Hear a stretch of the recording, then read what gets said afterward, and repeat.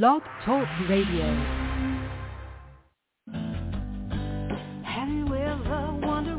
Welcome to MindShifters Radio with the Forgiveness Doctor, Dr. Michael Ryce. I'm Jeannie Ryce, your co-host. We also have co-hosts Dr. Tim Hayes and Michelle Bechet. We will share with you the wisdom of the first century Aramaic internal process of forgiveness.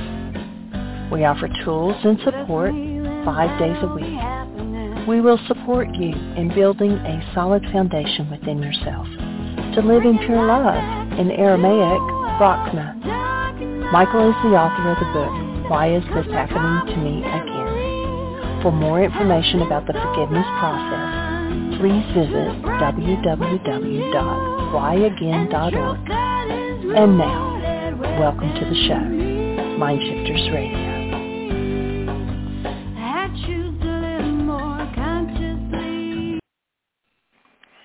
Hello and welcome to MindShifters Radio. I'm Tim Hayes. I'm your host for the first hour, and today is Wednesday, September 20th, 2023. As always, we're grateful to everyone who's joining us here today, whether you're listening live or through the archives, as we spend another couple of hours teaching and supporting people in using some of the most powerful, effective, efficient, and accessible tools I've ever encountered. These tools are available absolutely free through the tireless efforts of Dr. Michael and Jeannie Ryce on the website at whyagain.org. If you go to that website and click on the two words that say Start Here in the upper left-hand corner, it will take you to a page where you can download and read Chapter 24 of Dr. Michael Ryce's book. His book is titled, Why Is This Happening to Me Again? And that chapter of that book contains a narrative description and explanation of the primary tool in this work. That tool is called the Reality Management Worksheet, sometimes called the Reality Management Wake-Up Sheet. And it's a tool I've been using to great effect for 19 years now to improve the quality of my life and most of my relationships, and to turn any negative emotional experience I have into part of the infallible guidance system that each and every one of us has been given. You can also download the actual worksheet process itself. It's a simple PDF file. If you click the link, you can download it, print it off, copy it as often as you'd like, and use it over and over again absolutely free. You can also go to your app store and type in the three words Heartland Aramaic Forgiveness. And if you choose to do that before you're done typing the word forgiveness, you'll see the glowing heart icon. If you tap on that, it will let you download a completely free and private app that contains the Reality Management Worksheet.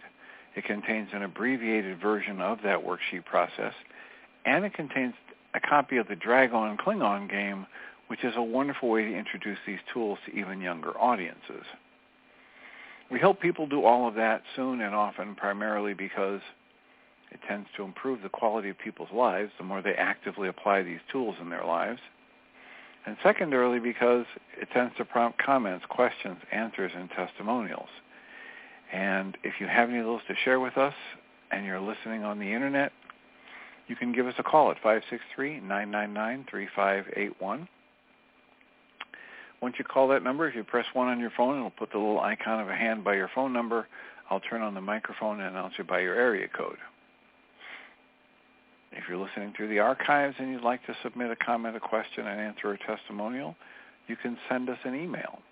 You can email me at tjh@mindshifters-academy.org, or you can email Jeanie at jeanie@whyagain.org. That's whyagain.org. And if you do that, we will address the comment or question on the Internet show, and then as time allows, send you a notification about what day and time we were able to do that, and you can listen back to the archives for your input. And we greatly appreciate whenever anybody does that, because it makes it far easier for us to live into our intention with this work. The intention we have with this work is to be of service, and that's just a whole heck of a lot easier to do when we know how things are landing for you. And if we know where you're having your greatest successes and your greatest struggles, we can support you more effectively and more directly. So we're grateful whenever anybody chooses to share with us, and in lieu of that, we just keep trying to provide discussion, feedback of our own, talk about our own work in making things happen with the worksheets or the targeted journaling or the other tools that Michael and Jeannie make available. So we have plenty of time for comments and questions today. We had a support group last night. We have support groups on Tuesdays and Thursdays. And the thing that came to me that I thought I should probably talk about today, if nobody raised a hand or had another comment or question, is one of the common misperceptions, miscommunications that happens in this work when we talk about our emotions. And it happened in the support group last night. And the communication that we start is usually about like the core of the work with the Way of Mastery. It says, you don't experience, this is the first axiom in the Way of Mastery, you don't experience anything that you haven't chosen. Now, we don't consciously choose it all, but at some level, the way you choose to focus your conscious awareness in each moment is the process that creates your experience of life in that moment. And so if you have an experience in your life and you say, this is bad, this is wrong, this shouldn't be happening, you create a certain experience of it. As we were talking about with Joseph Campbell and his hearing from Nietzsche's work, whatever happens, just say, this is what I need, and choose that filter, and then you create an entirely different experience in your life. So when we were talking about that kind of thing last night in the support group, it got, once again, as often happens, it got misinterpreted as us or this teaching telling us that our emotions are bad or wrong, that we shouldn't have grief or that we shouldn't have anger, et cetera, et cetera. And that's not what these teachings are intending to communicate. The intended communication is that if indeed everything I experience is being created by a process inside me that I can become aware of and then have access to, that would be empowering. And so if I can understand how I'm creating my experience in the moment, whether it's a joyful emotional experience or a satisfied emotional experience or an upset emotional experience, then I am empowered to be able to choose again, to choose differently, to stay with it. And there's nothing in the work that's saying, okay, you shouldn't be upset. You shouldn't be grieving this long. You shouldn't be this angry. If that's what you want to do with your mind energy, feel free. You've got the infinite capacity to choose the focus of your conscious awareness in each new present moment. And it is the focus of your conscious awareness in each new present moment that's going to actively create your experience of life. And so if you have a pet or a loved one that dies and leaves the body, and you feel that it's most appropriate for you to express your love for that loved one or pet by grieving for a year or 5 or 20, that's your choice. That's perfectly okay. And if you're in the middle of that and you say, I'm sick of this, I hate this, I don't want to be grieving this long, I don't want to be this angry this much in my life, if that is the case, there's options only if you become aware that the entire process is internal and accessible to you once you are enlightened by that awareness and you learn to observe. And in this work, and in the way of mastery, they say, observe it with childlike curiosity. Play with it. Understand that even if it's an intense energy that you would prefer not to have, it's perfectly okay to have it, and it's perfectly okay to let go of it. It isn't, there's no right or wrong way to do this. It's your life. And you have this capacity to choose. This is this thing we call free will. This is this thing that some people call, it's called by various names that are evading me right now. But the idea is, if you choose to be upset, you will be upset. And you might say, well, I'm not choosing this and I'm not choosing that. When that's happening, in this work, we assume it's because you think it's only at the conscious level. And there are unconscious and subconscious levels that you can become aware of. And there are powerful dynamics in the creation of our emotional experience and our perception that we are not taught by our families and our culture. And so if we can help you shine a light of awareness on those processes, on the truth of what is creating your experience of life and your emotions moment to moment, then you have options you didn't have moments before. So please understand, there is nothing in these teachings that is intended to be telling you that you're doing it wrong. The only thing in this teaching that's intended is to get the message across that you are doing it. And if you're experiencing something internally as an emotion, as a recurring thought, as a traumatic energy, this work would call us to observe that that's being at least perpetuated. In some cases, it's actually being initiated internally by some kind of process. But in the case of a trauma, it may not have been initiated internally, but now, days, weeks, months, years, or even decades later, as the upset around that comes to my awareness every time it's resonated, I'm perpetuating it unless I'm seeing the truth of it, breathing into it, softening and dismantling it. These things are what we're teaching. And we're teaching them just for you to observe for yourself. We're not teaching them to say, this is the truth, this is dogma you have to believe.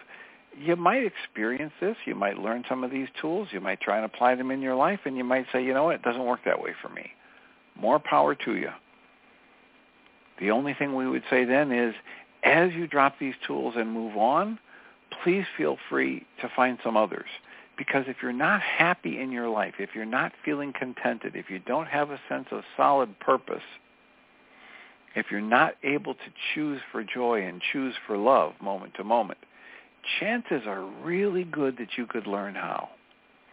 And it may not be that this set of tools resonates with you or this set of teachings rings true for you, and yet there will probably be a set of teachings and tools out there that resonate with you, that feel good, that give you good results, and that give you the opportunity to live your life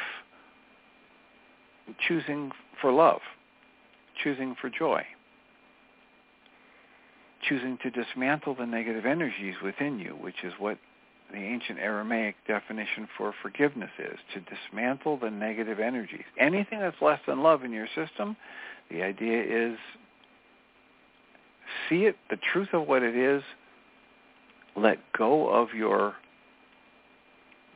compulsion to feel that you're right and that that's important and that you need to hold on to it. And when you do, watch what happens. So Michael and Jeanie offer an extensive set of tools that help me uncover what's in my subconscious and unconscious that might be contributing to aches and pains and fears and upsets and angers and depressions, and a set of tools to help me dismantle those energies, beliefs, and traumas once I become aware of them. And they're available absolutely free on the website at whyagain.org.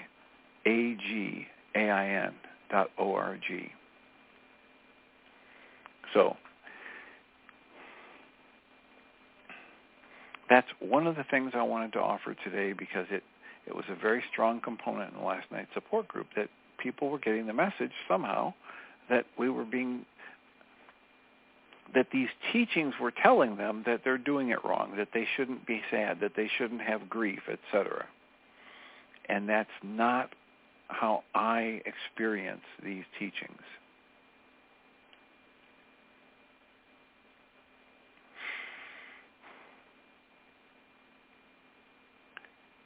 Again, the call-in number is 563-999-3581. If you call that number and press 1 on your phone, it'll put the little icon of a hand by your phone number. And when I see that and it seems an appropriate time, I'll turn on the microphone and announce you by your area code, and we can have a conversation. Another thing that happened yesterday in one of my sessions,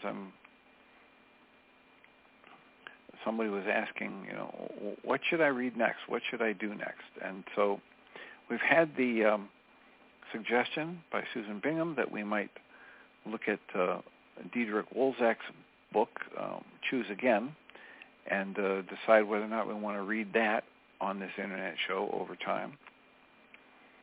And that prompted me to think about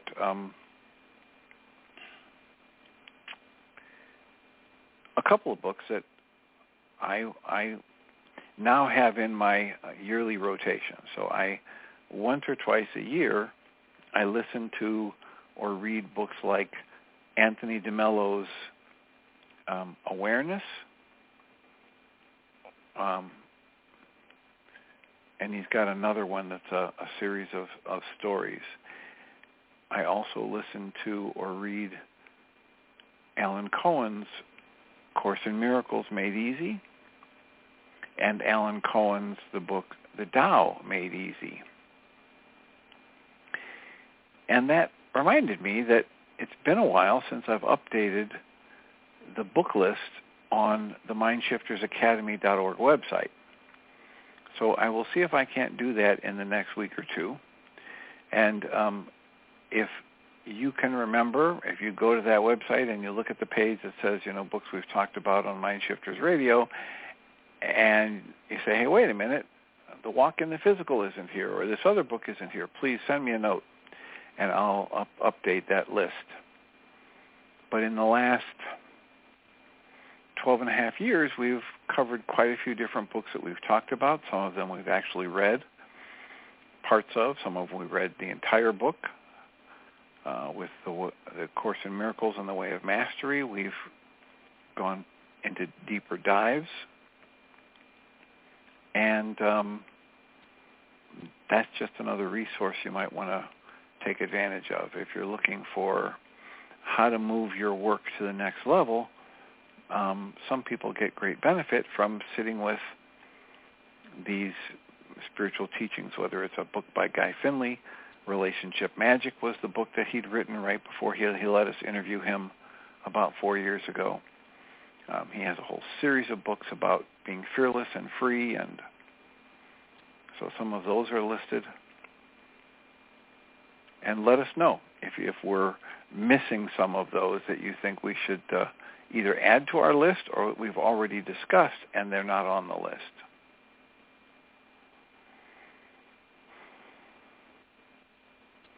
And again, when we hit a Monday or a Wednesday, we like to say on Tuesdays and Thursdays we offer a free support group.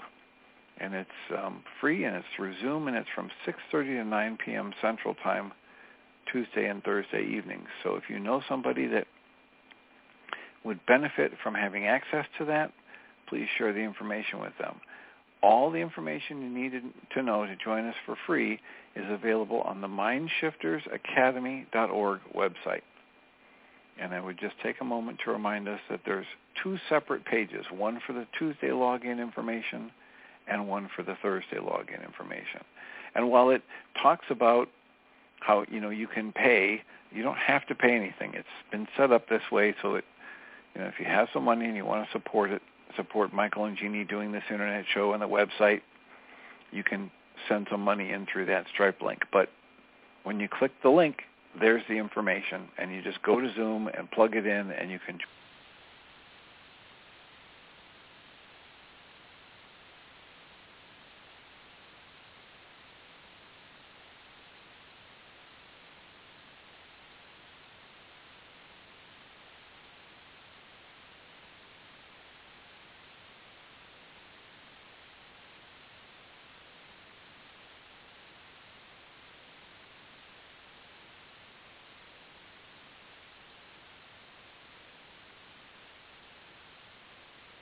For you.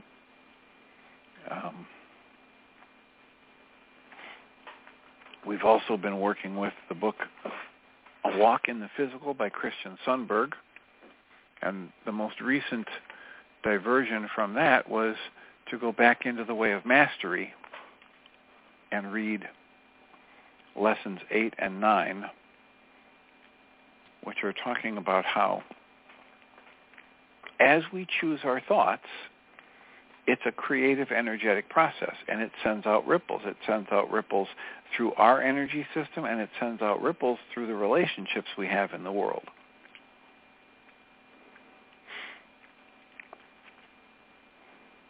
And this is a big part of the process of how we are creating our experience of life each moment.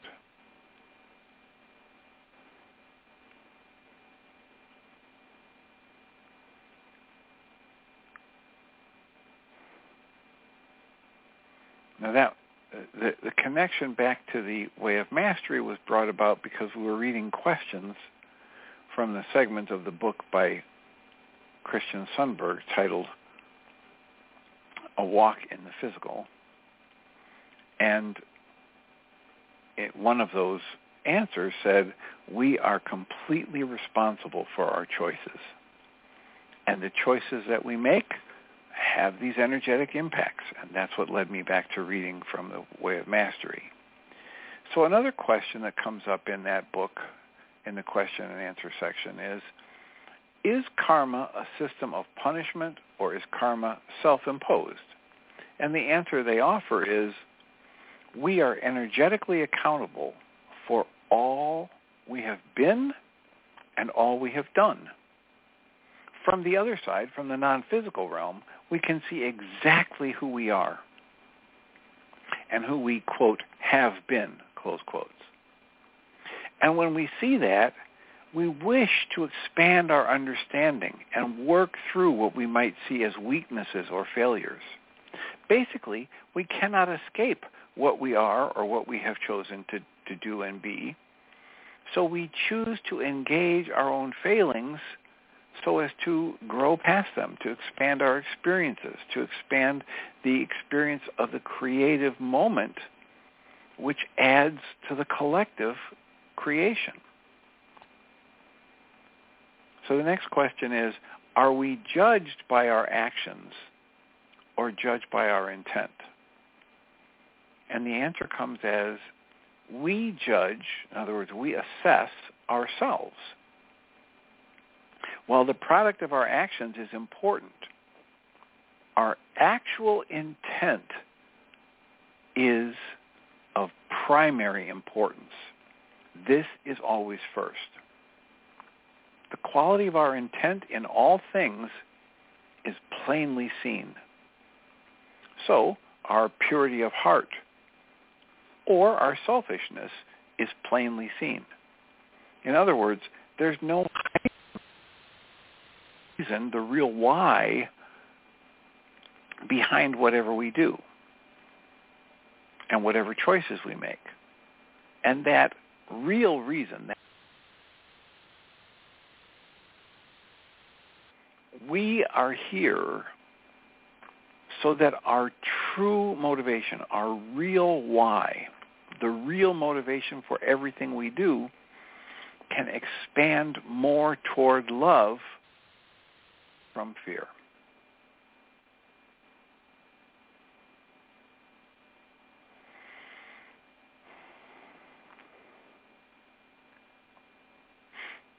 So, here's hoping this is making sense and resonating with people. Again, a series of questions come up around, are we judged, are we punished, and that, they stated it very clearly, so I'm not going to keep repeating the questions that keep bringing that up, but the statement is that you are always unconditionally loved. You are always a part of the creative force, which is love. Area code 610, you're in the air. Hi, Dr. Tim. I was listening to, re-listening to a long interview with that Buddha at the gas pump with Diederik Walzak. Yeah, and either it was that podcast or the one you made where Diederik said, no, there's no shadow. Jung got it wrong. He didn't say that. I couldn't find it again. I was sort of fast-forwarding, hoping to find it. He just has a different take. But do you remember Diederik saying that? No, I don't remember him saying there is no shadow. I do remember at one point he said something about he takes full responsibility for everything that unfolds in his life. And I offered that in the work that I've seen and that I'm as the most comfortable with, I take full responsibility for creating my experience of it, but not necessarily the event itself. And Diederik pushed even harder and said, I have no problem taking full responsibility for everything that comes into my life, physically, mentally, emotionally, energetically, etc. Because he finds that most useful. Yeah. Right. And this is a gentleman who was, I think the first 3-4 years of his life, he was born into and raised in a concentration camp, prisoner of war camp, and had a whole series of abusive events in his life that just go off the charts when you think in terms of what most of us, at least in the Western world, have been exposed to. And with that, he says, I take responsibility for all of it. Now, my conscious logical mind doesn't have a way to take a look at that and make it all make sense. It isn't as useful to me, at least in this point of my development, to go to that position. I do find a tremendous value in looking at, as we were talking about in the past couple of days here, the way Joseph Campbell talks about Nietzsche's work, that if I can look at everything that happens and choose the filter that says, well, this is good. It's happening. It's just what I need. I don't exactly know how I need it. It doesn't really feel good. I'm not sure how I'm going to grow from it, but I'm going to put the filter on it that says, this is fine just the way it is, and now how do I deal with it? And I don't need to move to the level where I say, okay, how did I bring this into my life? Yeah. But Diederik does. I know exactly what you mean. I must say I'm pretty much there, too. I can say, this is happening, don't like it. I'm not aware of having chosen it, but how can I make this a good and learning thing, a learning experience? How can I welcome it? How can I remember that it's neutral? All of this stuff has been extremely helpful, even in the last couple of days, because I'm easily triggered by Michael downstairs in our house. And it's been helpful to just say, well, because Diederik would say, this is me. I'm looking at myself. What am I doing? What have I done that's just like what he's doing? How is this a reflection of me? And boy, it's kind of humbling when you ask those questions, but they're helpful too, because even if I can't really answer them or don't want to own, I can at least feel some loosening of the strong feeling I might have, because I know this isn't him. This is at least us, and possibly only me. Right. Well, think about it this way. To soften and give you an edge toward taking more responsibility. Instead of saying you're triggered by Michael in your basement, make the statement, some form of the statement that says, I'm choosing powerfully negative interpretations about these interactions, which is resonating a lot of upset with me. Because as we talk about over and over again in this work, there's nothing from the outside that's coming at me that's creating my experience of it. It's the interpretation I choose and place on this flow of life that either resonates traumas I already have in me or creates the negative experience in the moment. And so when I'm triggered by Michael, it's so close to saying Michael's upsetting me. Yeah, I get it. When you look at the actual dynamic is, what are you making it mean when he says or does this or doesn't say or do that? And that's what's got the resonance with traumatic energy inside of you already, or that if you pour enough of your mind energy into it, it creates the negative emotional experience that you're having in that moment. Say that second part again, would you? It's just more empowering to realize that it's what I'm making this mean about me. Yeah. This is the core of Diederik Wolfak's work, right? When I go back and I find the memory of a time where I had an emotion that's just like what I'm having right now, and I ask, is this a familiar emotion? Yes. All right. When have I felt this? When's one of the earliest times I felt this in my life? I go back and I remember that emotion and what was going on at that time. The next thing is I go back and interview my younger self, and I ask myself, what did you make it mean about you, Tim, as a person when this was happening? When this person said or did that, when you said or did this, etc. It's what I'm making it mean, and that meaning that I carry with me that's getting resonated in the moment, years, decades later, that's resonating all of this upset.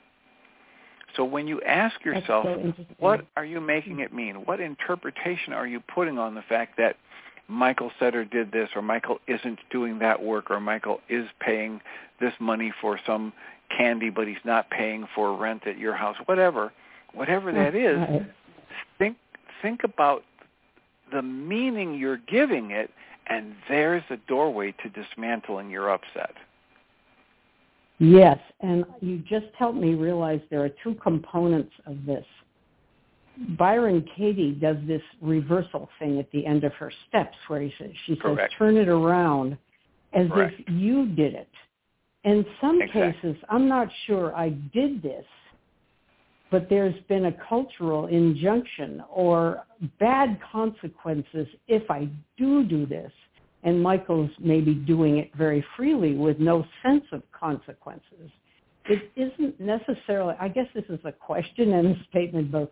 I feel as if I haven't necessarily done some of the things that I find hard to accept, but there is a fear connected that if I did them, maybe I did do them, but I have no memory of that. But if I did do them, I'd be in terrible trouble.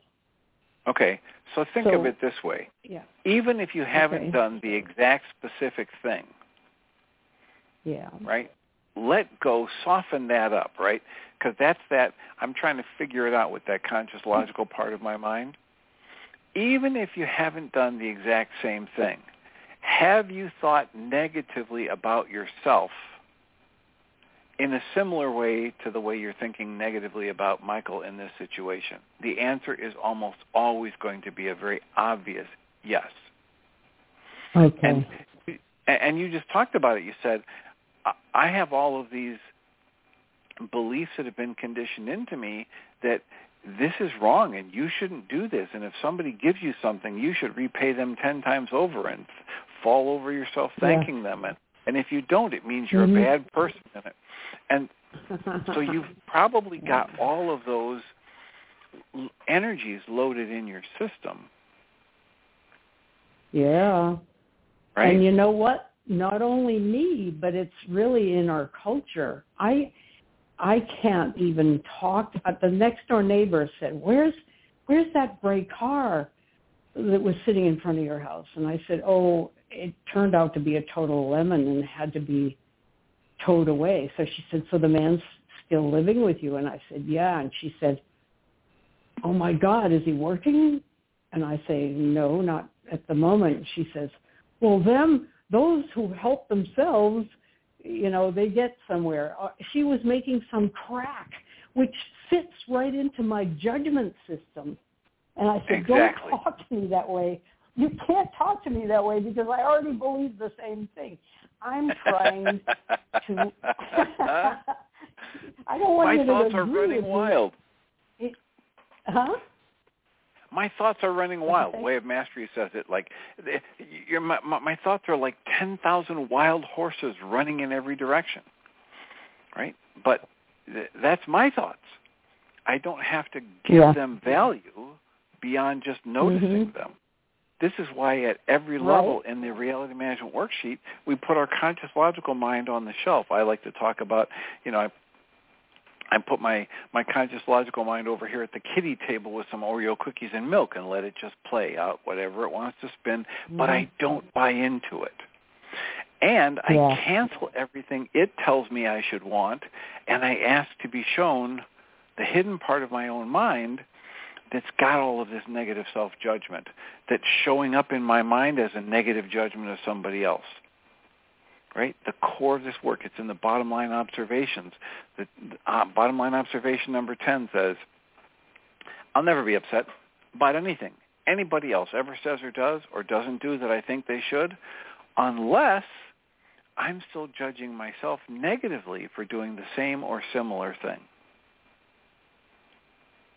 And so if I cancel what my mind is telling me about how I'm only upset or I'm only triggered because Michael did this or that, and I ask to be shown, okay, what's the hidden part of my mind that's judging this a certain way, that's in resonance with this negative judgment of myself?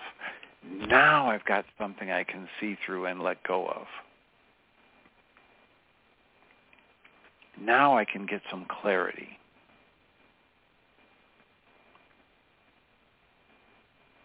Are you breathing? I'm breathing, and I'm thinking this is a bigger assignment than I have thought I could handle. This is like war on all fronts here.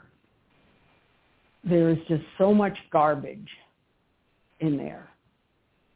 I wrote to a friend of mine who lives 2 blocks away, who owns a huge mansion 2 blocks away, and yet it stands empty because they have built a house in Florida, and they don't want to sell this house, and evidently they're well endowed enough to be able to maintain 2 houses, really impressively big houses, and they're maintaining the grounds. They have people working, and I emailed this friend and said, look, we have this Congolese refugee who is very industrious and strong.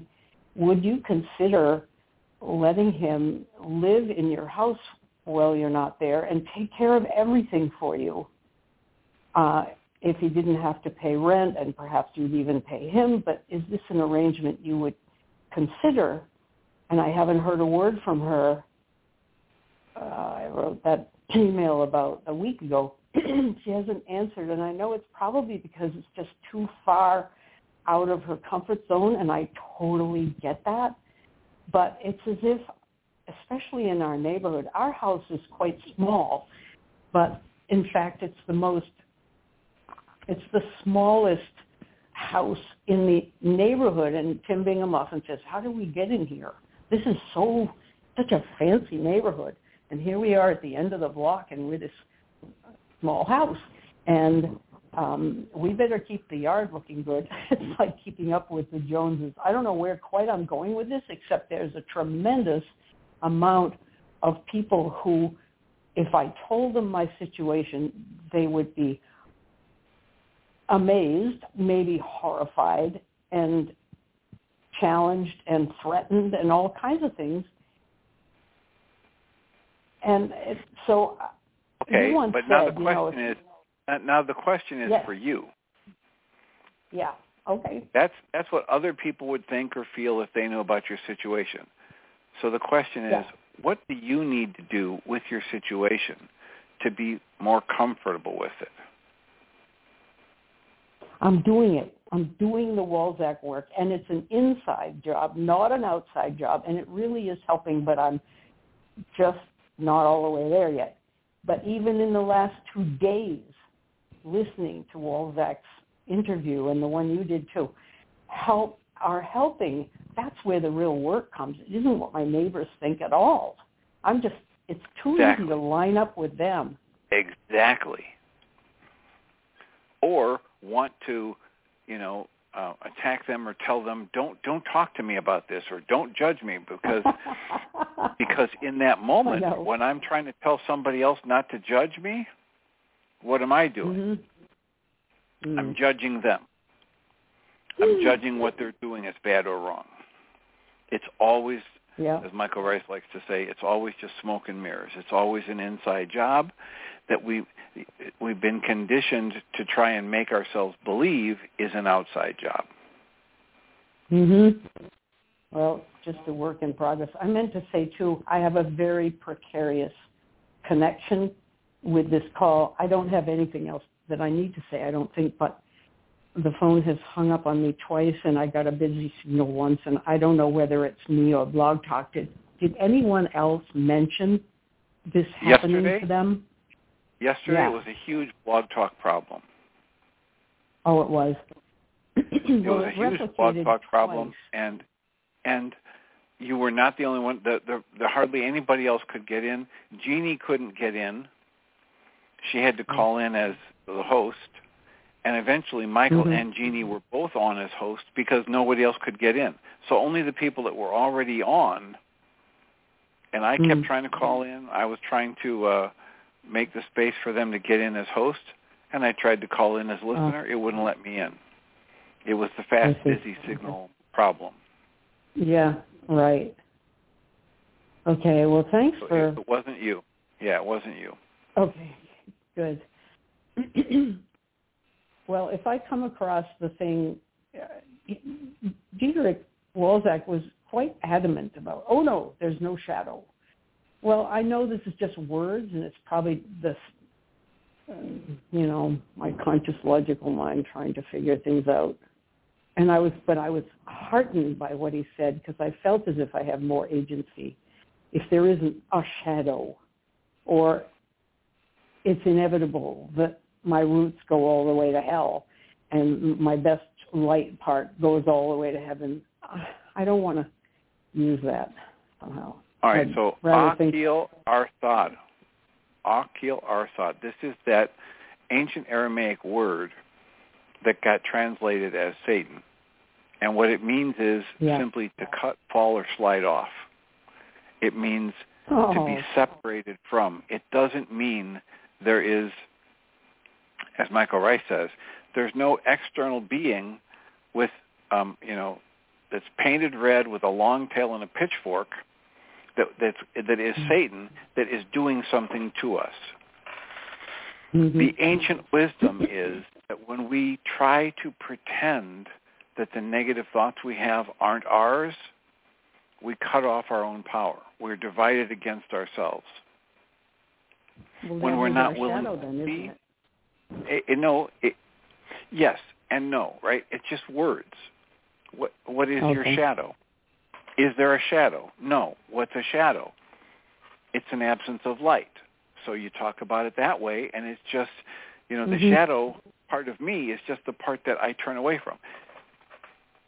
Dale Allen Hoffman came to town, and one of the things he did when he was giving his talk is he said, okay, so what is the part of what do we call the part of the moon that the sun refuses to shine on? And several people said, the dark side of the moon.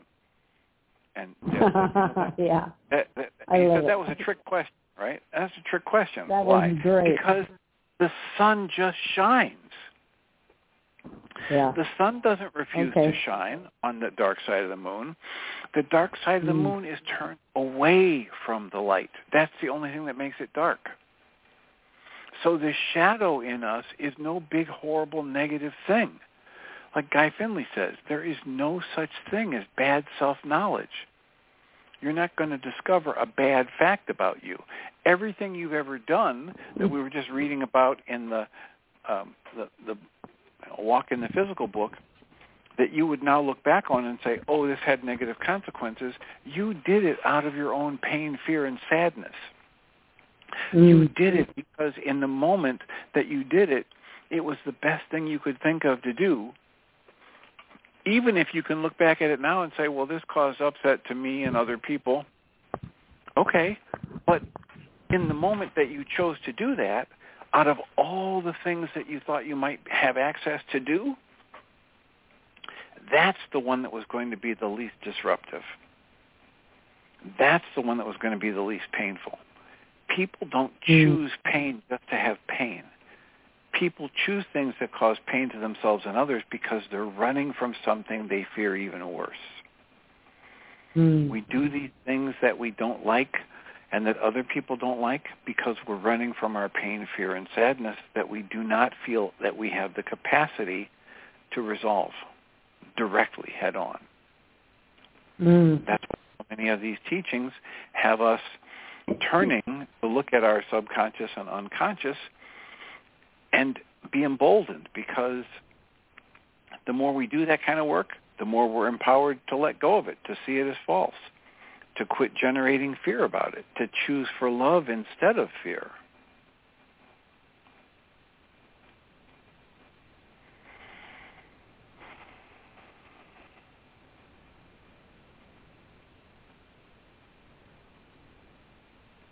So when you do something and you look back on your past and you say, oh, that was horrible and terrible, be gentle with yourself. Have you ever heard me say that phrase before, be gentle with yourself? Yeah. Right. We had a kind of... Feel free to try that. Go ahead. You had a kind of what? We just finished having our support group, and one of our members came on and said, I just read this report. Biden's been talking to some multi-billionaire people, and they're talking about how Putin's going to bomb several major cities. And we're all supposed to get vials of iodine as soon as we can, because as soon as that radiation is released, we take that medicine. We have to take that medicine. It will protect our thyroid glands. And Tim Bingham says, I think this sounds like a conspiracy theory. And she said, no, it isn't. These were real people talking in there, and it's been publicized. And Tim said, on what media? And she mentioned something. I haven't read any of this. Well, you should have seen what happened in the group. You would have loved it. Ellen, she came on, and I couldn't possibly replicate what she said. And she didn't just sort of jump to the enlightened position, which sometimes she does. She said, after all, we're all the same. We're not separate. She actually kind of got on that horse and rode it around for a while and ended up calming us all down by citing things from the Course in Miracles and from this other book. It's a channeled book, and I can't remember the name of it, and I'm not home. I'm up at my son's house. In any case, we all came around kind of to not, we're aware of this, what might be a conspiracy theory, and we're hoping it is, but somehow it was like we all were suddenly found ourselves on a couple of bucking broncos, and the words of wisdom that Ellen came up with got us into a place where we could function again. But really, fear is so easy to call upon now in this world. Michael Ryce likes to quote from the New Testament where, Yeshua says, fear is like a demon to be cast out. Right? And so how many times in that have you heard Michael Ryce quote the biblical citations, fear not, fear not, fear not, fear not, coming out of the master teacher, Yeshua, right? Well, right. So then you look at a book like the Course in Miracles, where it says the miracle is any moment where someone shifts from focus on fear to focus on love. It's a choice to move. Well, the same thing is being talked about in the Way of Mastery. The same thing's being talked about here in the Walk in the Physical book, where it says what we're here to do is expand and strengthen our ability to choose for love and to let go of fear in more and more complex and constrained situations.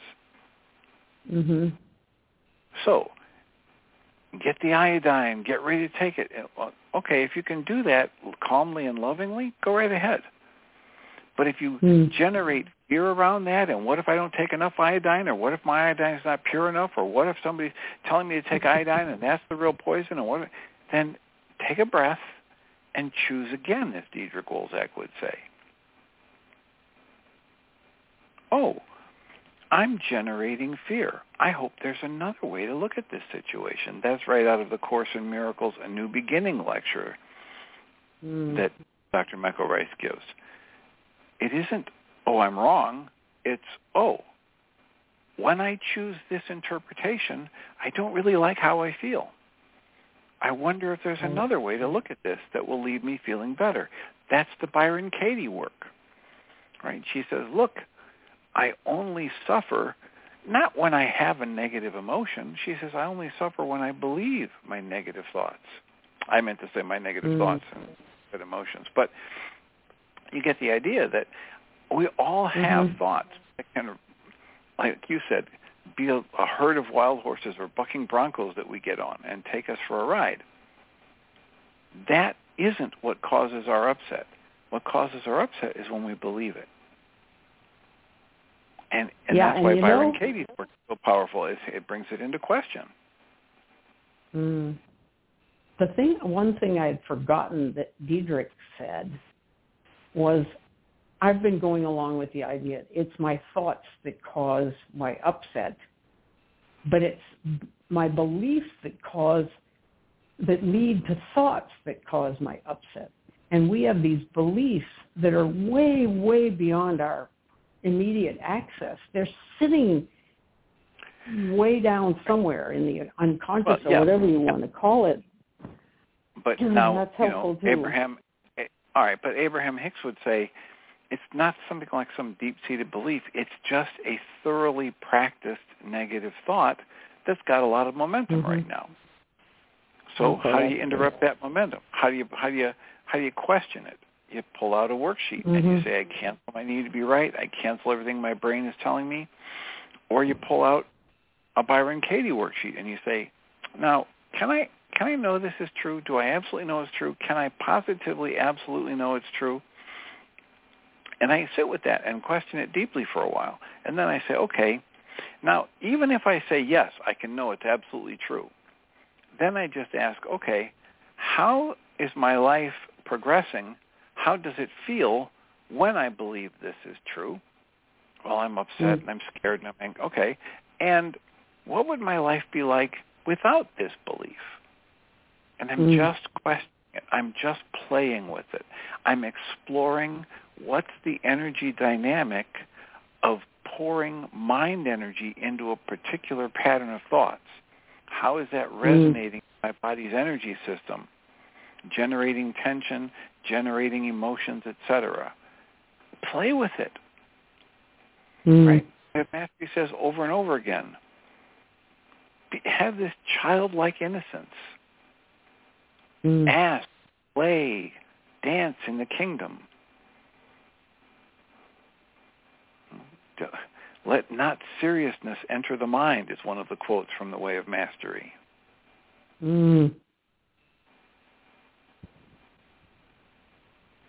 Yeah, and Eckhart Tolle would say, hey, how are you right now? Where are you right now? Are you okay right now? Is your breath moving? Is your heart beating? Yeah. Yes. Yeah. Yes. That's the Richard Moss work, right? In this very moment, if you get into the center of that mandala and just tune into the life energies, do you have enough? Is the breath moving? Is the heart beating?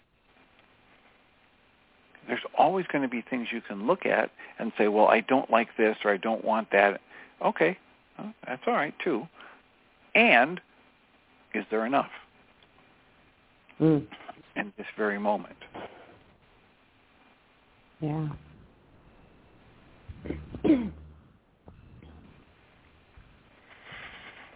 Well, as usual, you've done it again. You've helped us get almost all the way through to the final minutes of that first hour. We have a second hour coming with Michael and Jeanie. Hopefully the switchboard will be much more highly functional today than it was yesterday, and people will be able to call in and listen and or raise a question if they want.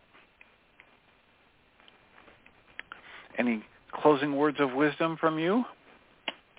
Well, there's a whole other topic, but it's too big and fat to bring it up right now. I'll do it another day. All right. I'll look forward to that. Nice big fat topic that you'll bring up another day. Okay. All right. Well, blessings. Thanks again for the call. It's always appreciated. I will remind us all that we come from love. We're made of this stuff we call love. We actually are love, and everything else is false. We've got about a minute. And, I just turned on the microphone for area code 541. Is this Celinda? All right, I will mute you since that's not responding. And I will remind us all that today's Wednesday, so tomorrow night we'll have another support group available absolutely free, and you can go to the MindShiftersAcademy.org website to get the information about how to join us there. And welcome, Jeanie Ryce. Thank you, Dr. Tim. I am glad that the Blog Talk's working today. Yeah, it makes it a lot easier to do a show, doesn't it? It sure does. It took us a while. Actually, the only way that we both got on is we both dialed in on the host number. Michael had to try a couple of times, but it finally let both of us in as hosts. And the call-in number never did start working. Yeah, well, so bless their hearts. I hope they have it resolved. Have a wonderful show. Me too. Thank you. So welcome, everybody, to the second hour of MindShifters Radio. And today is Wednesday, September the 20th, 2023. And our calling number is 563-999-3581. And press 1, and that puts you in the queue to talk to us. And we would love to hear your comments and questions because that makes this your show. And when Michael gets in, the first thing we have an email that actually came in over the weekend, and the last couple of days the show's been either technical problems or something. Anyway, we couldn't address her question. So we're going to do that first off, and then hopefully Julia is feeling better.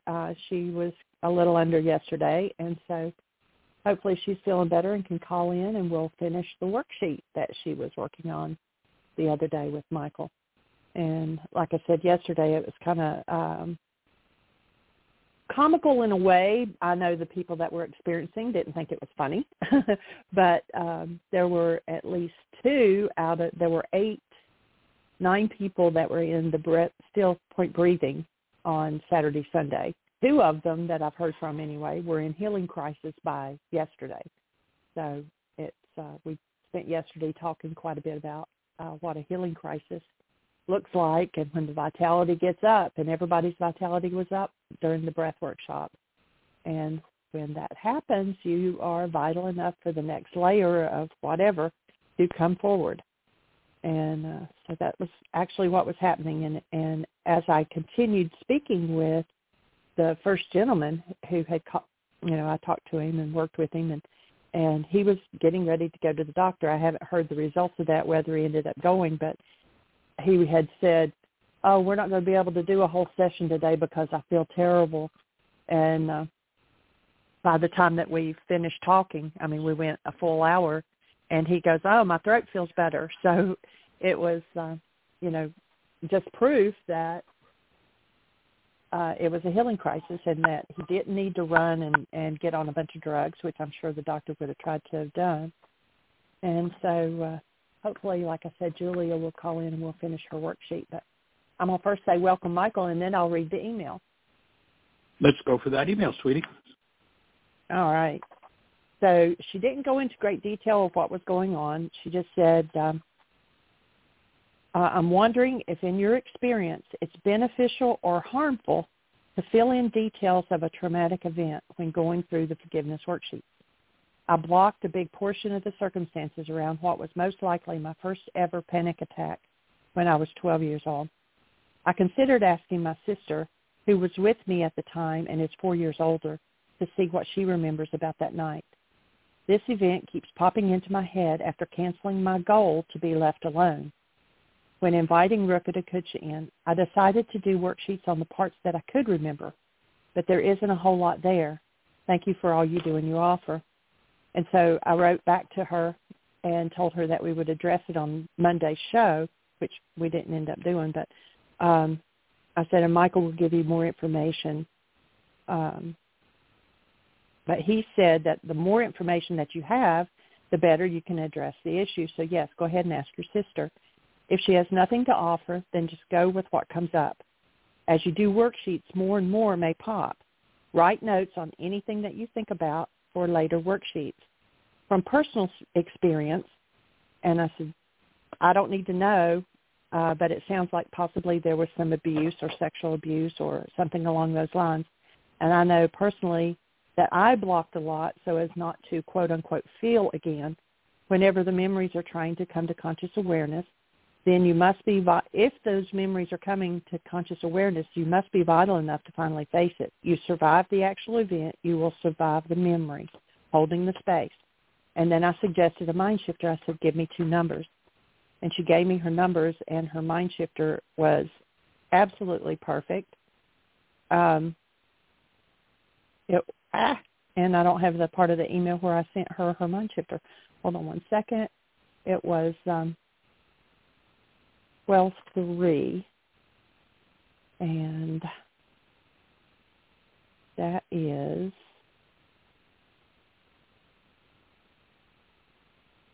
here it is. Section 12, number 3. And this is on healing blame. And it was, sweetness pervades my body when I think of those who have hurt me. And so she wrote back and she said that she had been listening to the last couple of days' shows and that it was very powerful listening to the topics that were covered. So, Michael, if you want to address that a little further. Absolutely. First of all, I want to thank Julia for what she opened up the other day, the conversation and the principles and just, the questions. I've said it before, and it's been a while since I said it, and I love what Einstein relayed about questions. He said he was given a challenge. Someone said to him, if you were given a problem and you had 1 hour to solve it, the question that was asked, you had 1 hour to solve it, what would you do? He said, I'd spend 55 minutes determining exactly what questions needed to be asked, and then I'd solve the problem. And the questions that people ask, and I certainly appreciate Doug's interaction yesterday. Doug's really, digging in, ferreting out gnawing on the truth principles. And so sharing those questions opens a space where, I get to engage in questions that I never would have asked personally. So thank you for those directions and those questions. So a couple of things. I would follow Yeshua's advice on that issue. And what was said was, take care of the heart, for out of it are the issues in life. The heart, in Aramaic, is a code word for the unconscious, or at least the word that the Greeks translated. It's a code word for the unconscious. Take care of what's in your unconscious, because that's where the power lies. When we start pushing stuff down, that's where we store a lot of potential energy. I used the example the other day of the spring. A spring sitting on the floor, a 3-foot diameter spring, 3 feet tall, can't do a darn thing until I push on it and lock it down. And then when I release it, if I push down on it 1,000 times, that spring is going to fly, because there's a lot of potential energy in it that will turn back into kinetic energy. When I'm pushing it down, it's called kinetic energy. When I lock it down, it's stored as potential energy. And when I let the lock go, it's now back to kinetic or moving energy.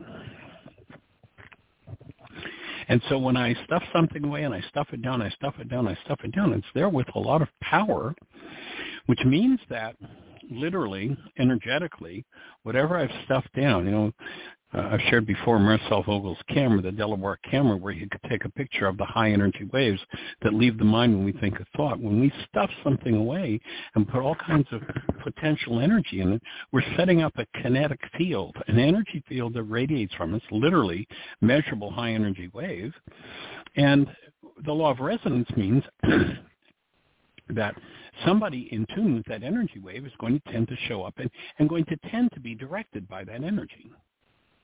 So when the scriptures talk about take care of the heart, they're saying look into your unconscious. So yes, you want to ferret out every bit of information that you can. If you look at virtually all of the tools that we teach, a great part of each and every one of them, and sometimes totally the focus is being able to access things that are in the unconscious. So if there are places you can get information and start to tap in, absolutely go for it. And, of course, be ready to breathe, have your worksheets handy, and do your work around it. I would suggest a mind shifter specifically geared to that. The one that you selected with the numbers is perfect. And I'd offer a different mind shifter as well, referring to that specific night. And the mind shifter I would use, it is safe and healing, and I give myself permission. It is safe and healing, and I give myself permission to access the thought disorders and events around the panic attack that happened when I was 12. And so I'd suggest, seeing as how this is popping up so much for you, that's probably a mind shifter to spend 2, 3, maybe even 4 hours with. Make sure your phone's off, you're in your own space. I'm going to take the afternoon. I'm going to work on this issue. Because obviously there are some energetic dynamics behind it that are important for you to resolve. And then, of course, the forgiveness tool, to go back and, who was involved? Do you have any idea what was going on? Can you identify a goal that you held? If you were in panic, it was probably something about safety, or perhaps someone taking care of you, someone being there for you. And so to perhaps do some worksheets around what might have been the goals that you held that night. And or if there's any other time that you had a panic attack since, you might do worksheets on that with an eye toward looking at what's beneath this idea of a panic attack. And panic attacks can be really, amazingly significant and debilitating.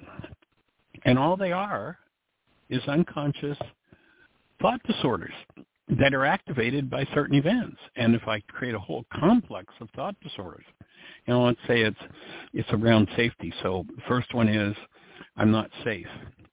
And the second one is, the second thought might be, and it might be a power person dynamic where my power person just out of the blue, would come home. I remember working with a woman back, this is, 40 years ago. And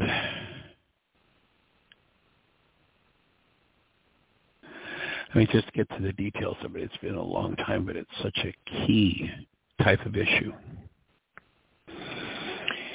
She was about 10. Well, two issues come up. She was about 10, and in working around this issue of attack, she was the oldest of, I don't remember how many children, several children. And Dad was a drunk. And half the time when Dad would come home, Dad would be a mean drunk. Half of the time when Dad came home, Dad was a jolly drunk bearing gifts. Seeing as how she was the oldest one, the younger kids would push her out when Dad was coming home to find out whether they should, head to Dad and get their gifts or tail it out of the house and hide till he, fell over, unconscious.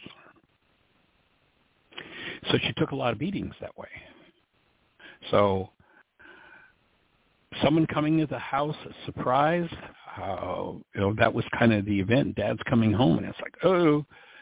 So worksheets around something like that, if there's any kind of memory. But you look at that, and I remember when I was working with this woman and that situation came up, he had come home, and the cat had messed on the floor, and he told this woman, who at that time was a child of 10, to clean it up, and she made some kind of smart comment, why do I always have to clean up? Whatever, something like that.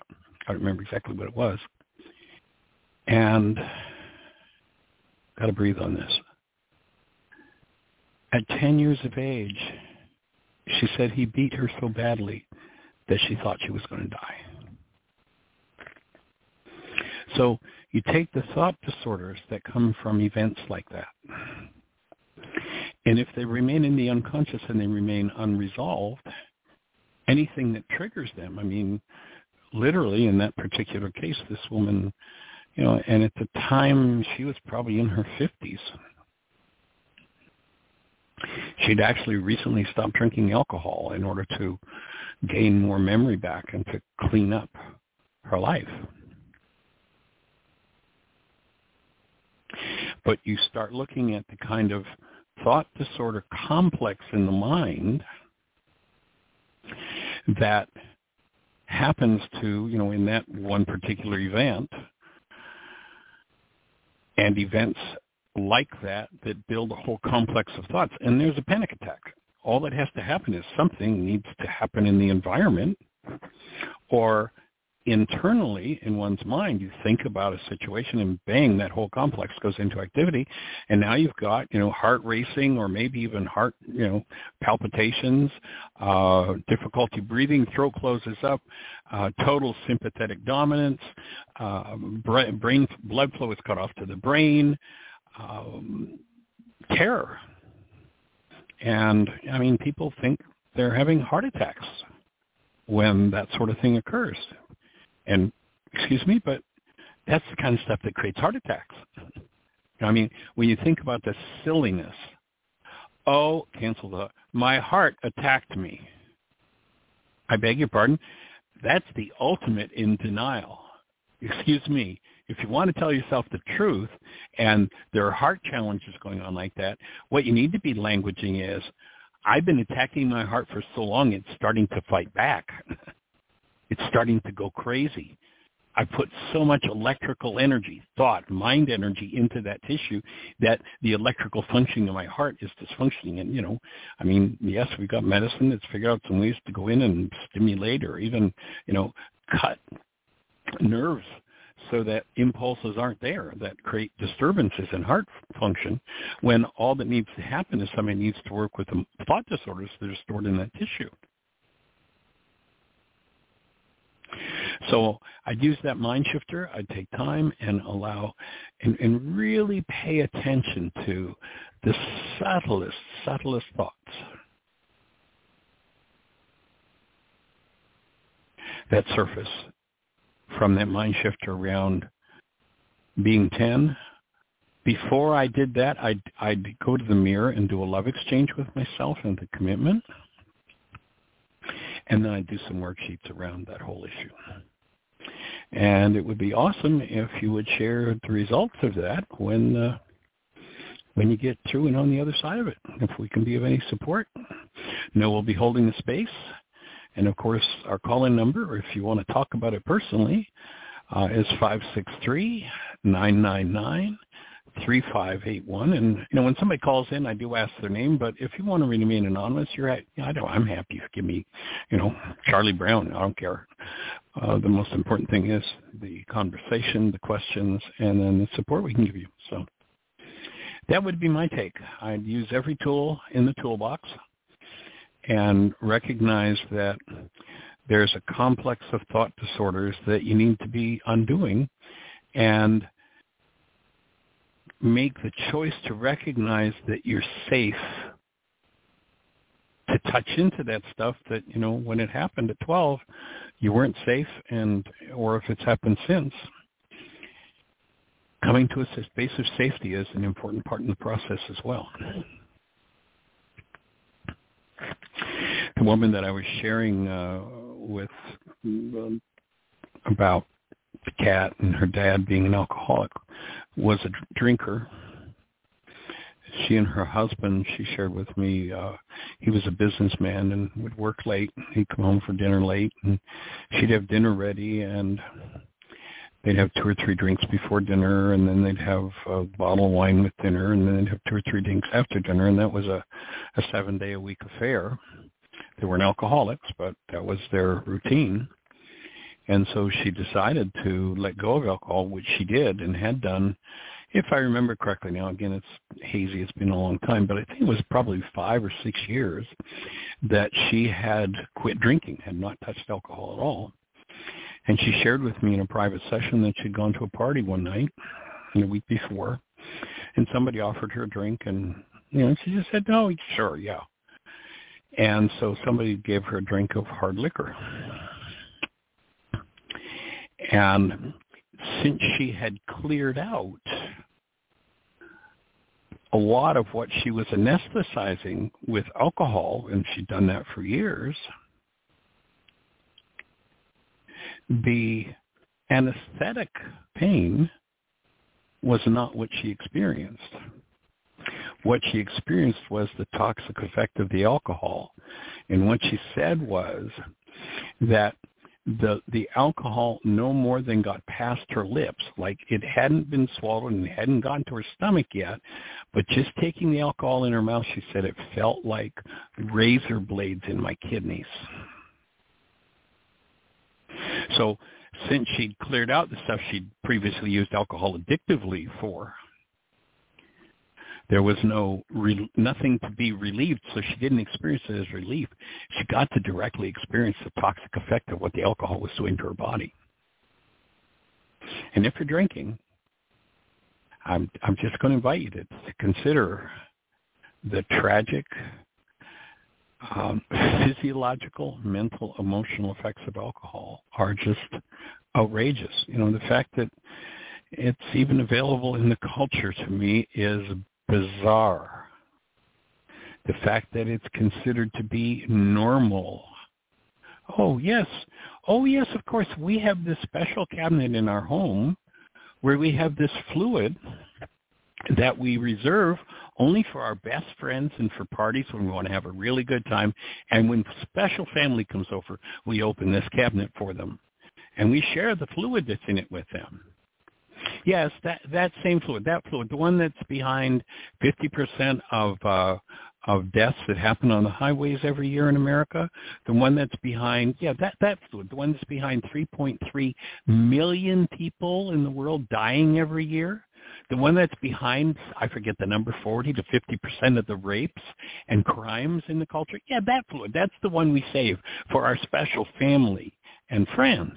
and we want to have a really good time.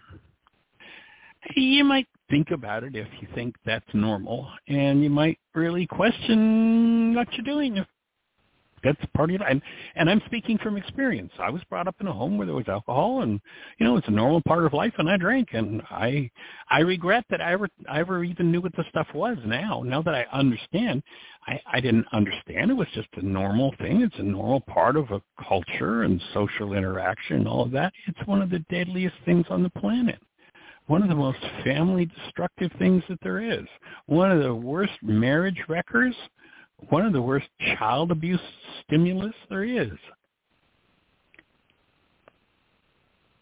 And my offering is there's no healthy use of alcohol. Now, I know there's been research done. There's resveratrol in red wines, and it's a component of vitamin C, and it can create some health benefits. But I guarantee you, if you want to use that, don't go out and buy it in a supplement.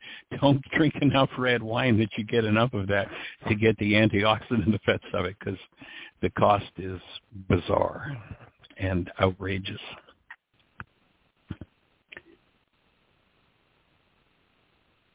So I'll breathe with you, and we'll hold the space for whatever needs to resolve for you. One other story that I'll tell, there was a gentleman that came, and this comes on the tail of alcohol, a gentleman that came to Heartland way back in the first, actually I think he was there the second, maybe for about 5 years he was in and around Heartland. And he had started drinking when he was 15. When he showed up at Heartland, he was in his early 40s, late 30s or early 40s, and he had not had a straight or sober day since he was 15. And when he came to Heartland, he gave alcohol up. He had a deep hate relationship with his father. He could not say a decent word about what an SOB he was and what was wrong with his father, and I'm talking about over a period of years. And I remember one particular still point breathing session that he did at Heartland, and he was laying on the floor on a mat doing the still point process. And his experience was that he actually energetically felt his energy field, and for him it felt like roots going into the earth, like he became grounded in the actual earth beneath the floor of the heart center. And the first decent memory he had of his father happened after that grounding that he experienced. And he remembered, he was laying on his back breathing on a mat, and he remembered being a child and his dad laying on the floor with him as a little kid and bouncing him up in the air and, playing with him. It was the first decent memory, and that opened a whole flood of memories. And he actually, when we finished that summer, he lived in Ohio, or his parents lived in Ohio. He got in his car and drove right to his parents' home to apologize and clean it up and resolve with his dad, because it was all his own hallucination.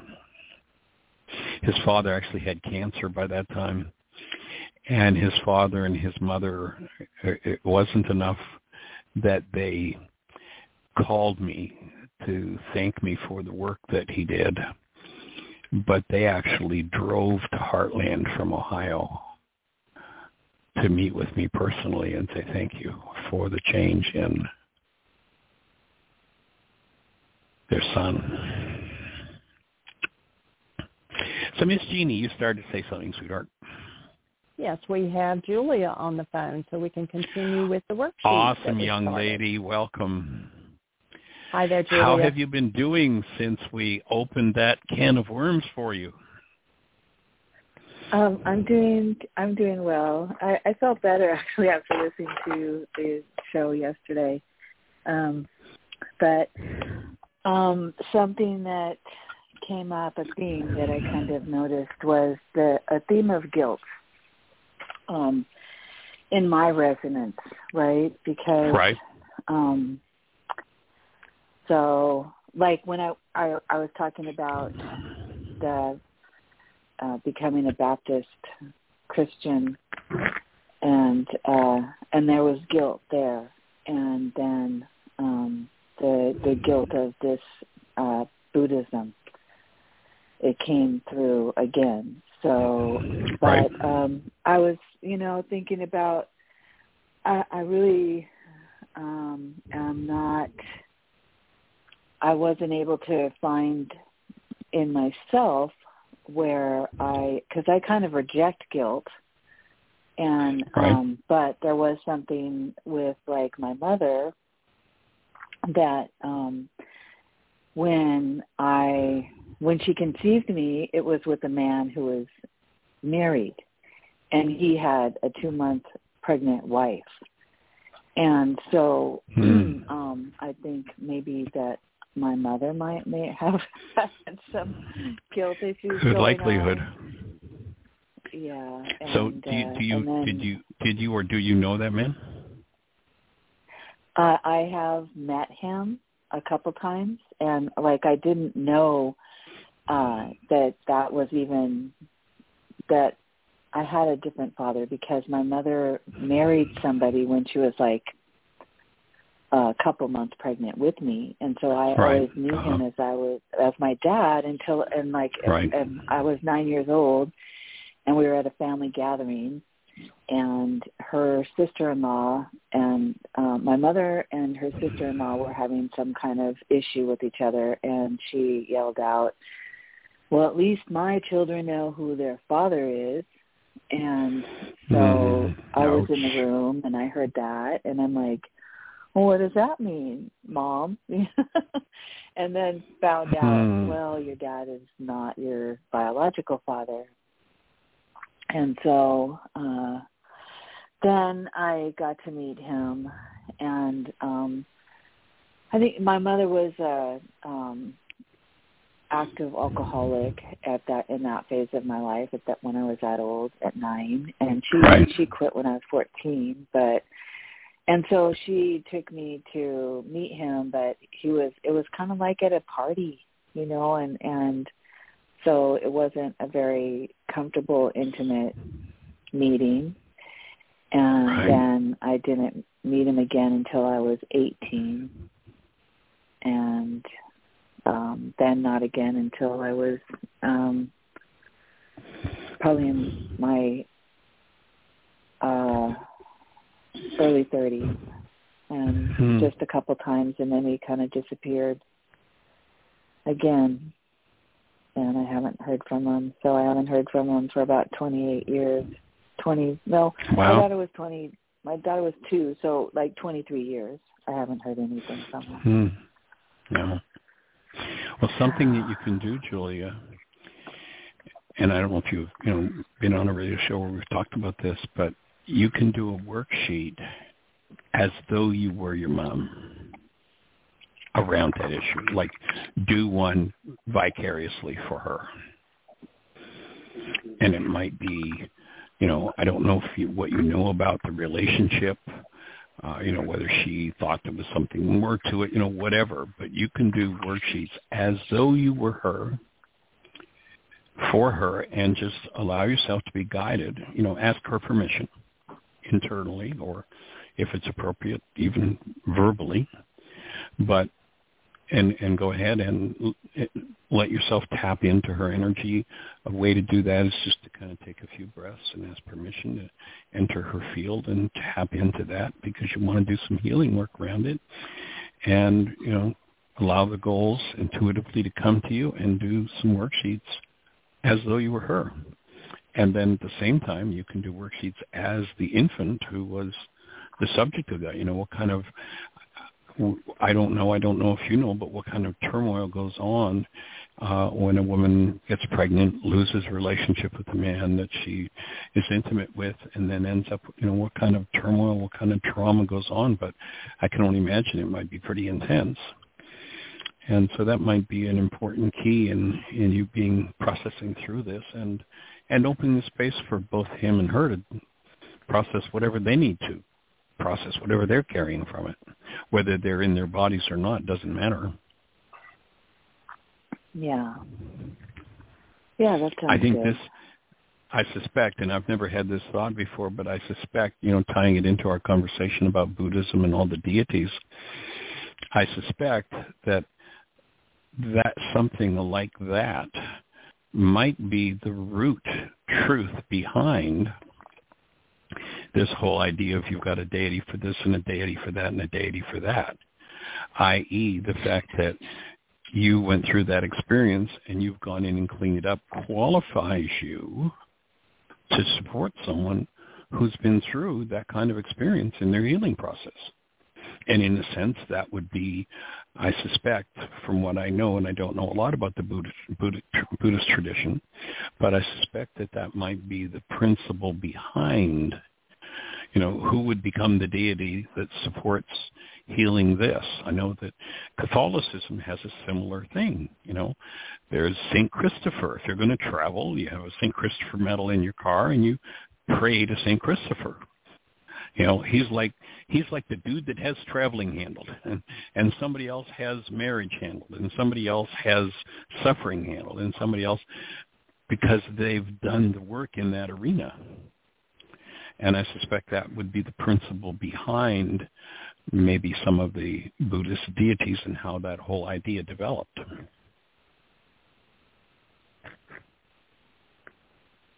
Yeah, that makes sense. So who knows? You may become a deity in your own right. Yeah. Yeah.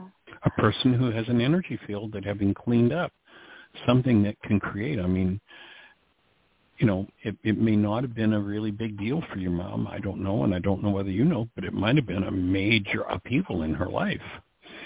And so processing through that would certainly qualify you to be a support person for anyone who's had that kind of an issue in their lives. Yeah. Yeah, she was like 17 years old when that happened. I was born 5 days before her 18th birthday.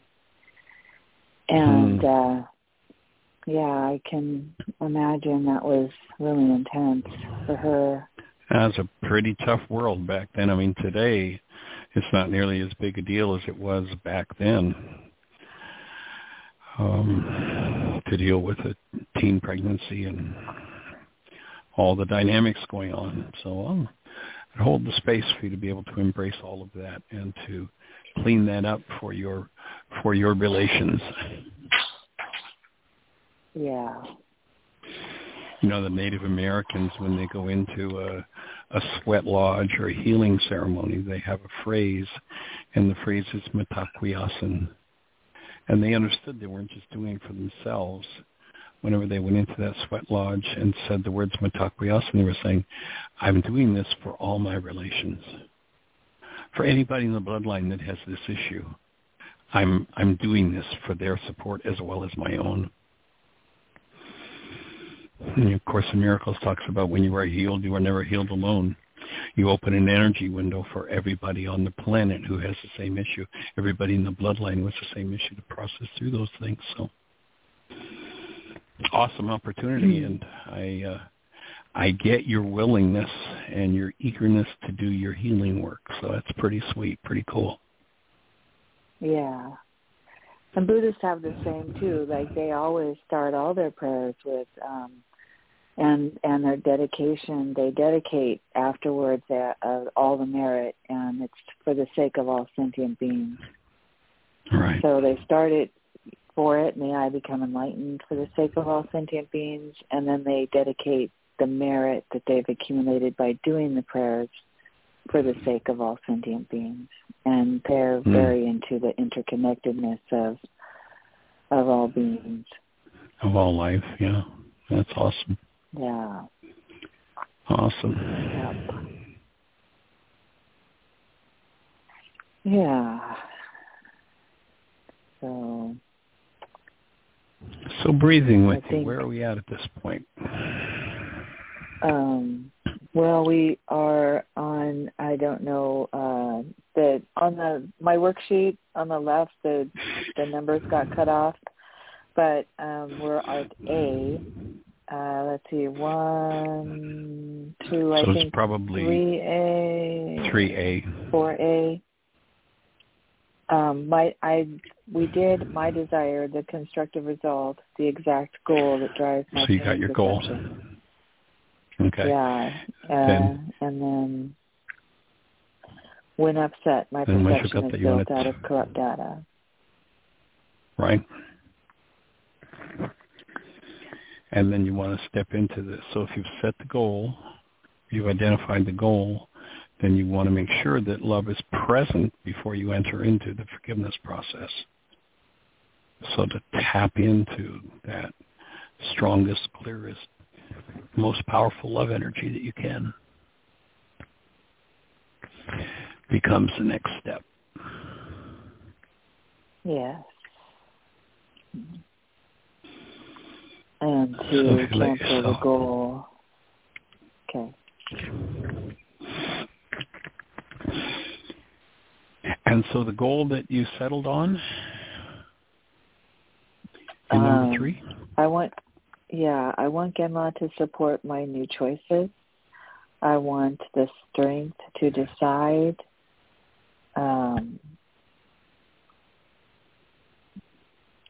Myself, and I want Gemma to the strength release. To make new choices? Yes, myself. And it's okay to change my mind. Yes.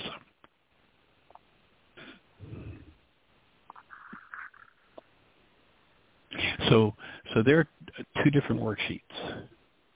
So let's stick with one with Gimla. And so 5A, I'm going to bring that goal down from number 3 and then go through number 5A.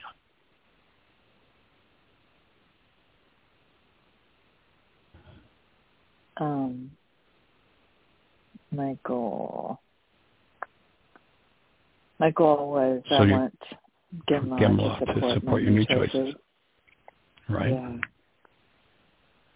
And, there might be a deeper level to that, too. That, to me, that one would likely be kind of a surface thing, but a deeper one might be, I want Gimla to approve of me, or to accept me, or to embrace me. There might be, 1,000 variations on a theme. I'd look at the deeper levels as well. They'd be additional worksheets to do. I want him to embrace me as a Buddhist with integrity, even though I've changed my mind on this. So they might be some other goals that would tie into cleaning up this whole issue totally. Yeah. And who knows whether or not this maybe relates back to what was going on for Mom. Maybe Mom was in a relationship with this man or this boy, because she was just a young girl with this young man or young boy, and became pregnant, and maybe she changed choices and decided to move on from that. And there may be some connectedness there as well. I could easily imagine that might fit in. Yeah. And I then, can see that also. Yeah, and what do you suppose? It's just to imagine what was going on for your mom, and this might be another worksheet you might do for her. What do you suppose was going on? She's at this gathering, and sister-in-law is there, and sister-in-law blurts that out in front of everybody. It's like, talk about viciousness on the part of the sister-in-law. And the same, what I would imagine your mom would be wanting from the sister-in-law would be integrity and confidentiality and respect, support. And it sounds like she got quite the opposite of that from her sister-in-law. Pretty brutally vicious. Yep. So all of those things would be worksheets you could do that would help to clear the energy in and for yourself, seeing as how you were there at, what would you say it was, 9 years of age? Yeah. I'd imagine there'd be some confusion and quite a whole lot of questions. And boy, talk about a tough conversation to have with your 9-year-old daughter. Wow. Bless your mother's heart. Yeah.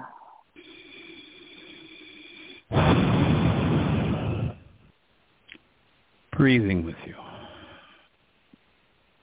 Thank you. So if you want to go through, you want to read at step 5A. And basically the idea of 5A, it's really a review of the whole first half of the Why Is This Happening to Me Again workshop. It kind of hits all the high points that, perception is made of a max of 9 bits of data, and that it's a goal that drives it. When I cancel the goal, it collapses. When it collapses, it gives me access to the underlying unconscious information that I want to come into conscious relationship with. I want to be able to pull this forward and bring it into awareness. So it's kind of a review of the whole first half of the workshop, and it can be a good thing before actually doing the canceling step to actually read that whole step each time you do a worksheet. Yeah. So if you want to go ahead and do that. Okay. When upset, my perception is built out of corrupt data. Driven by my goal, number 3, it is a limiting picture constructed from a max of 9 bits of data out of 10,000 brain cells firing. By canceling my goal, my replicate mind's reality collapses and gives me direct contact with the denied and disassociated parts of my carbon-based memory. Dissociated parts of my carbon-based mind, which projects and blames others for its content. While holding love conscious, active, and present, I now choose to collapse my mind's lies by willingly canceling my goal driver for 1C from number 3, Genla, to support my new choices. And breathe.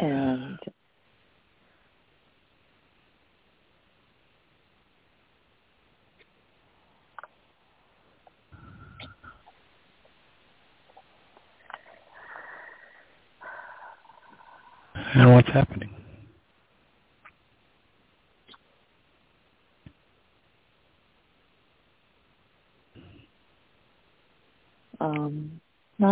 Not any thoughts, just I feel like a release from the breath. Good. Okay, and then the next step is where I ask Ruka Dakucha, ask the, so to speak, super processor to come in, because who knows if there are genetic components to something like this, how deep the energy goes, and do I have the mental capacity to, one, figure that out or to process it? Highly likely that I don't, but there's a power in me if I invite her. In Aramaic, it's this feminine elemental force, so I'm going to invite that force into activity in me to, and so if you want to go ahead with 5B. Okay, I invite Ruka Dakucha to incline me toward healing, restore me to my newborn essence, love, heal my denial and capacity to generate my emotion of 1B, of guilt. So I'm willing to literally have anything in me that could create guilt to be lifted and released right now, and I'm asking Ruka to do that. Yes. Help me open a direct conscious relationship with and gently remove the denied, disassociated, and projected parts of my carbon-based memory. And breathe.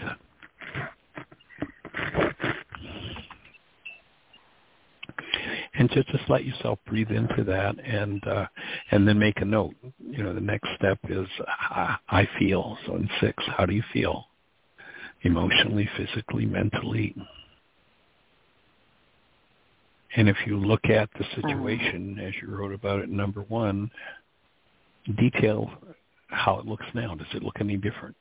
Is your perceptual construct about that circumstance changed.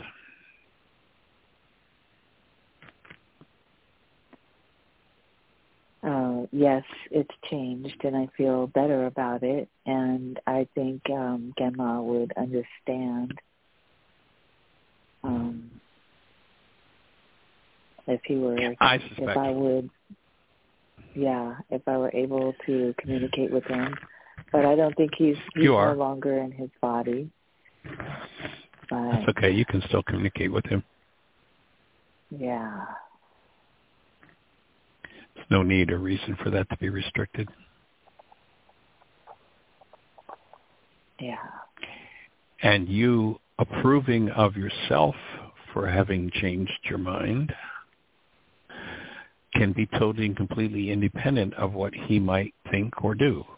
Should he, somehow choose to communicate with you that he still holds disapproval, it's like, okay, I got it, and that's yours. It's not my monkey. I'm not going to carry that one. Thank you very much. Yeah.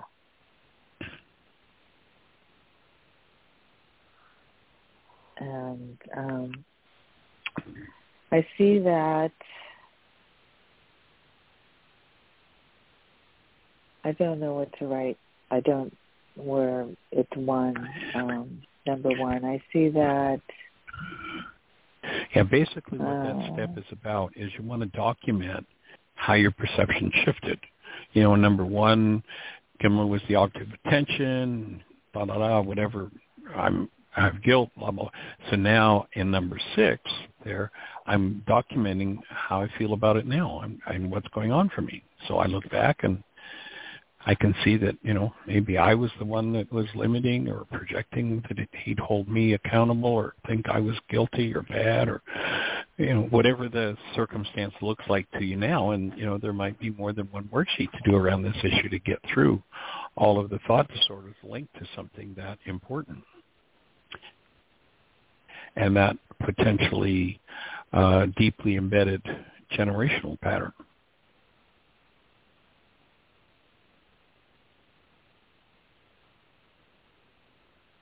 I see that guilt is a useless emotion. Yeah, absolutely, 2,000%. It's interesting. Much of churchianity, whatever type it is, has thought they were doing something wonderful if they instilled guilt in a child or a young person, because then the guilt would keep them away from doing that thing. When the exact reverse is true, it's the guilt that becomes the energy that puts the shine on the thing that attracts them to it. If nothing was ever said about it, they wouldn't even pay attention. One example of that I like is in the scriptures you go back and, you look at, the tragedy there is around sexuality in our culture. Like you look at how just crazy churchianity is and people are about their own sexuality and others' sexuality and others' sexual choices, blah, blah, blah, blah, blah. You go back and you see these stories in the Old Testament, especially about these, sexually inappropriate, blah, blah, blah. And then you hear, at least God's voice ostensibly coming through those scriptures, and God asks the question, who even told you were naked? Like, who gave you all that crap? It's like, it's really quite hilarious when you look at all the drama and trauma that's been put on it, and God's voice ostensibly comes through the scripture and says, who told you were even naked? Like, that meant anything. Yeah. Along the lines of all the drama and trauma and guilt that people do around it. Yeah. So I don't understand where all this nonsense comes from and why it's perpetuated. It's called fear. F-E-A-R, false evidence appearing real. And people buy into thought disorders, and out of their thought disorders, remember that the mind has this amazing capacity. It converts thoughts to pictures. So when one holds a thought disorder, and their mind generates a picture out of that thought disorder, and they think that they're looking at the picture through their eyes and the picture's out there and that it's real. That's the root of most of the trauma on the planet. When the truth is you can't see anything with your eyes. Your brain generates literally the picture world that you see. We're not looking through two peepholes at what's going on out there. We're looking at a picture in our brain, and we are pretending that it's out there. But the truth is it's not. And so dissolving the thought disorders allows the trauma-based pictures to simply dissipate and disappear. It's called healing. It's called forgiveness. By the way, where the word in there, and when I talk about denial, that denial causes dissociation. There's this, which is a psychospiritual term to me. And there's also a psychological term that's disassociation. So we distinguish between those two things. Disassociation is what happens when there's such a trauma-based reality in their minds that they literally disconnect from their own minds and bodies. You know, we've heard stories of someone who says, I can remember when that occurred and I found myself, I was up in the corner of the room looking down at my body and what was going on in the room. Or someone who goes through a near-life experience where they go through clinical death and then they're resuscitated. They'll say, yeah, I was in the corner and I watched the surgeon working on my heart. That's disassociation. What we're talking about with the denial dissociation is that whatever it is that is the real cause behind what my mind is generating is hidden from me internally. It's the creation of an unnatural condition called an unconscious mind through denial. My take is it is not natural for a human being to have an unconscious mind. We're not designed to have an unconscious mind. We're designed to be able to access all information in us at any time by simply turning attention to it and cranking up the resonance of the content of whatever brain cells. But where we've been locked out of that by holding the breath and denial, you know, our definition of now being whenever I think or speak as though something outside of me is the cause of what's moving inside of me, then in order to believe that lie, that something outside of me could possibly cause something to happen inside of me, I have to hide the real cause of what's happening inside of me. I dissociate from it. And until forgiveness comes along, I have no way to recapture that part of my own mind, that unconscious part.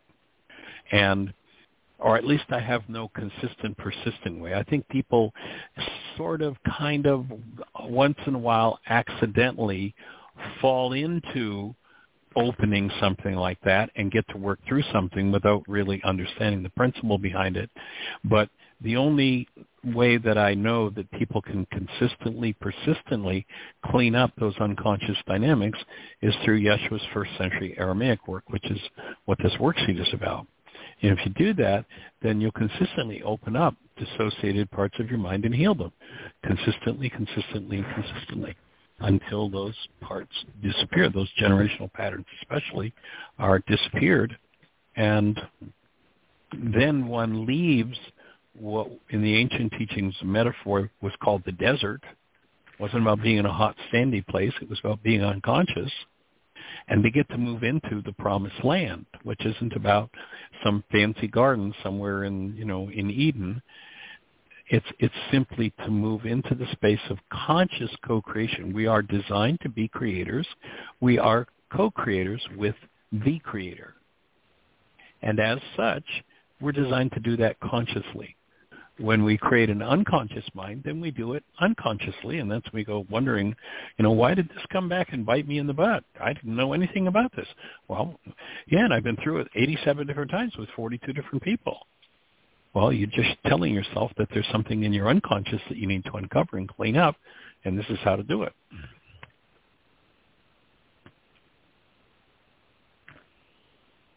Yeah, thank you for helping and figuring this out. I'll tell you what, and supporting everybody and doing it. Yeah, it took me 35 years to understand that piece of information I just gave you. Working full-time with these tools. It, to me, at least for me, was that obscure. And it takes time to build the brain cells to comprehend what it is we're really talking about. Yeah. So it's coming into conscious relationship with the dissociated parts of the mind. And when I come into conscious relationship in the presence of love and breath, then those things that are trauma-based simply are evaporated or dissolved or transmuted by the breath, by Rukadikuja. And I wish I had figured it out. Yeshua figured it out 2,000 years ago, or knew it, or however he came to have that information. I just had the blessing and the fortitude to stick to it for 35 years to finally get to where I could comprehend what it was about. And I look back at my life, right back to my early days in school and studying physics and electronics and how all of that fit so that I had the brain cells when Yeshua came along to go, oh, that's it. Take care of the unconscious. Oh, energy, amplitude. It all ties together. So I feel myself blessed that I fell into that and that Yeshua had put it into that Aramaic language, and there was still, documentation around of what he was really talking about.